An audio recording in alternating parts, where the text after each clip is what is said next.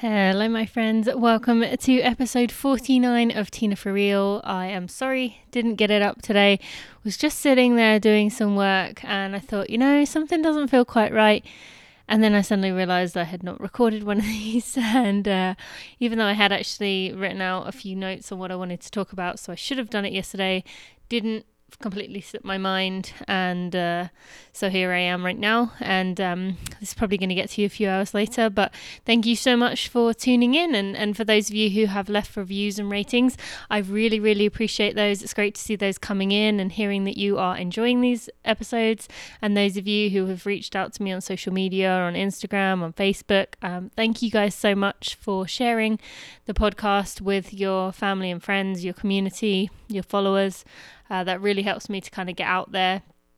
And so let's kind of dive right into it. So today I thought we would talk about racing downhill because this is something that if you don't prepare well enough for it, it really can come back to bite you. Now, Boston Marathon has already passed, but there are some downhill marathons in the fall, and I know that I did California International a few years ago, and I wish I would have prepared better for the downhills, even though they weren't that aggressive. There was just a lot of rolling downhills and uphills, which came back to bite me because we had not prepared enough for those hills.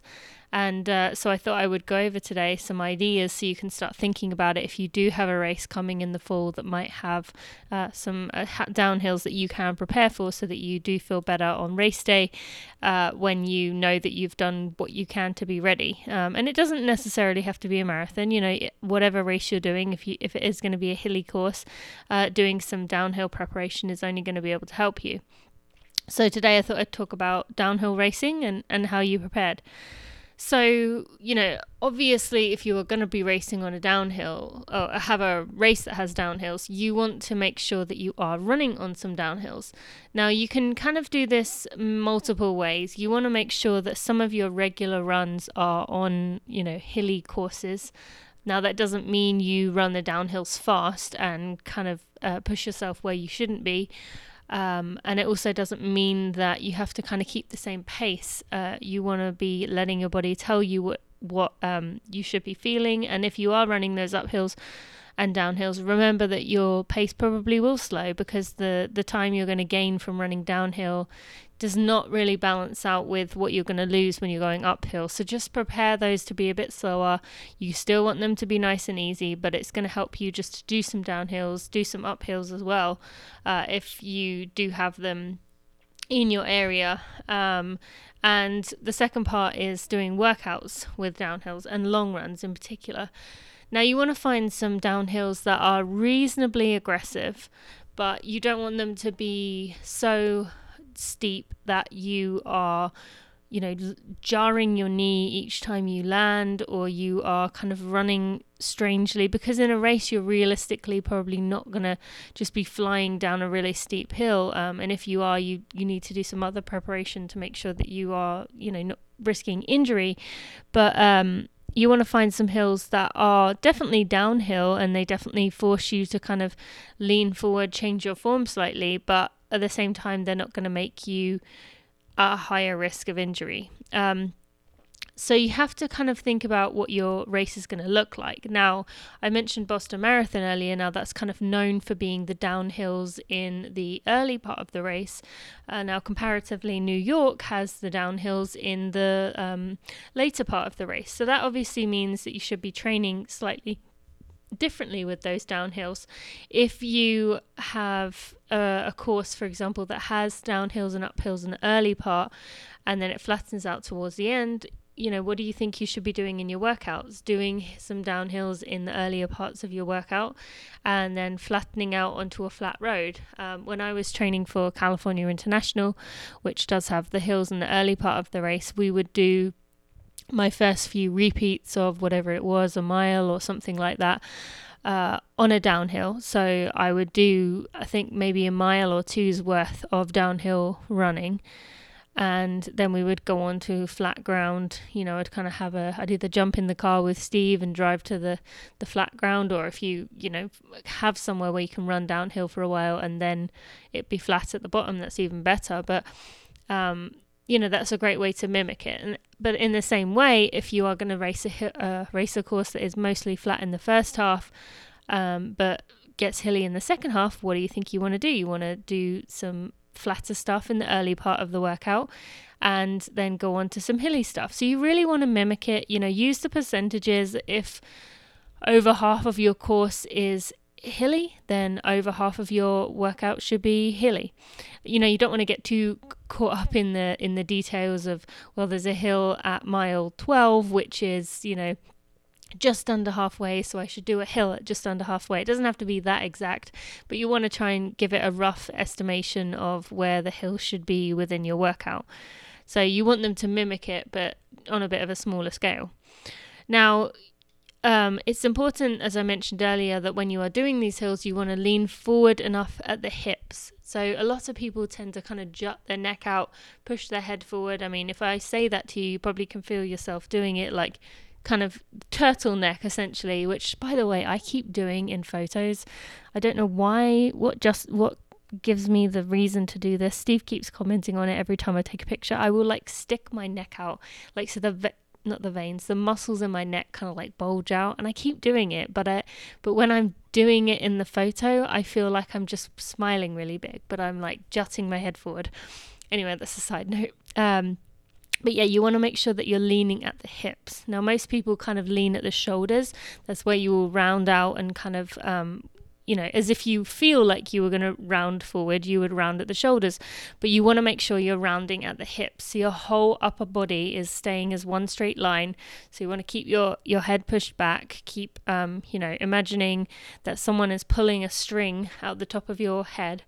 So it's keeping it all in line. Or you could think about, you want your head to be as if you had like a stick going from the top of your head to the bottom of your spine. It should all be touching that stick, where your head is and where your spine is, but you're going to lean forward at the hips. So that's where it's going to come from.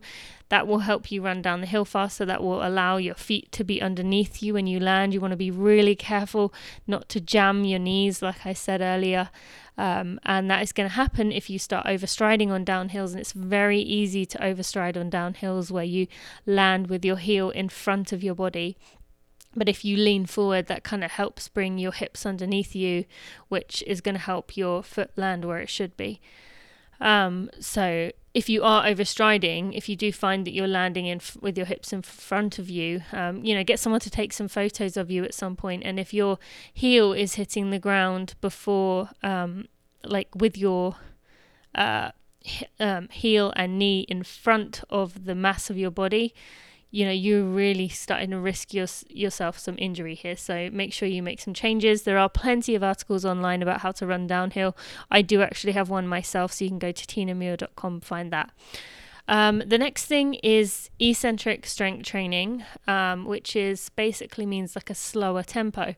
So if you were going to do, let's use something simple like a squat, you would be lowering for, let's say, 5 seconds, and then you would stand up quickly. So eccentric training just means all about slowing down that movement where gravity is trying to pull you down, particularly if you have weights in your hands and you're trying to, gravity is trying to pull you down quickly because you have these weights in your hand, and you are trying to slow it down so that that gets your body used to running, that gets your body used to the same pounding that you're going to have with running downhill. So eccentric strength training is really important. On that note, Drew and I do have 7 spaces left on the Running for Real Strong Stars strength training program. And we would love to have you join us. Drew is really good at making eccentric focused training programs, and in particular for anyone who really needs a program. If you have a goal race coming up, Drew will tailor it towards you, make it exactly what you need for your race, your weaknesses, using videos. So if you'd love to join us with that, I really would recommend it. But if not, make sure you get to work with a good strength trainer who does understand about that and is going to be able to help you with those kind of exercises. Next, you want to practice with your shoes. When you are running downhill, as you would probably guess, your feet will move around a lot more, and it can be a lot easier for your feet to jam into the end of your shoes. And I have definitely had an issue with this when I was training for California International. I had an issue with one of my toes where it kept jamming into the shoe one day when I was practicing those downhills. And I ended up needing to take a few days off because my toe was so painful that I couldn't even get any shoes on. And it completely bashed my nail. The whole thing fell off. And so I learned the lesson the hard way. But you really want to practice your shoes. You want to tie them correctly using the lace lock method. I would look that up online if you haven't already done it. Maybe I could do an episode explaining how to do that. I could try, but I don't know if that might be too difficult to understand, but maybe I'll think about it, see if I can do that. But you want to use a lace lock technique. You want to make sure they're tight enough, make sure there's enough room, make sure they fit you well, and make sure your body can handle running down hills on them, because the last thing you would want is to get like a quarter of the way through your race and your toes are absolutely killing you because they are just jammed into the end of your shoe. So keep that in mind. Now, when you're training like this, you want to expect some soreness. If you are running on downhills, those do tend to really pound your quads. You will feel it more in the race towards the end. You'll feel it more in training. It's going to beat up your quads a lot more as they are dealing with the impact of trying to slow you down. Or I guess trying to brake. It's not slow you down as such, but it's trying to make sure that you don't fall over. And so it is going to be a lot more impact on your body. So keep that in mind, that you are going to be a little bit more sore, which might mean you need to take your easy runs even easier. You need to, give yourself plenty of rest. Think about recovery. This is where, for me, Perfect Amino by Body Health comes in really handy. If you haven't tried that, you can get 10% off at bodyhealth.com if you use code TINA10. And they do have a 100% money back guarantee. So if you don't like it, you can get your money back. But that's where that comes in, taking ice baths, getting in some Normatec boots if you are lucky enough to have some of those, or whatever tactics you might have, getting in the pool to, ease some of the soreness. There's plenty of ways you can get rid of soreness in your body, and downhill training is definitely going to be something you need to keep in mind. And finally, if you do not have hills in your area, I know that can be difficult for many people. There are some treadmills that do allow for declines.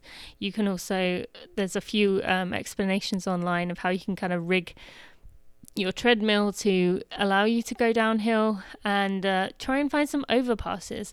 Those are kind of the I guess last resort, but chances are somewhere in your area is going to have an overpass, somewhere that you can kind of run downhill. You have to be very careful, but if it's a last resort and you pick your time carefully, you might be able to use overpasses and roads that might have a bridge and things like that to practice downhills on. So I hope this was helpful for you. If you are racing a downhill race, I wish you the best of luck, or actually if you're racing any race, I wish you the best of luck.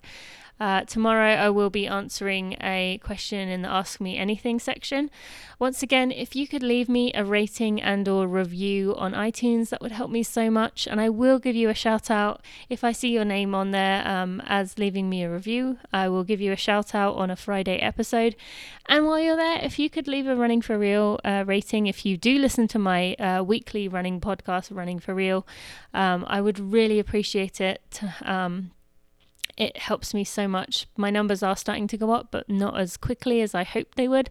So any sharing that you can do really helps me so much. The podcast is definitely what I'm focusing on right now. So you helping me goes a long way. Tomorrow I do have an interesting episode. I think you're going to enjoy that one. And I guess both episodes, the Tina for Real and the Running for Real. And I hope you check them out, and I hope you have a good rest of your day. Thanks.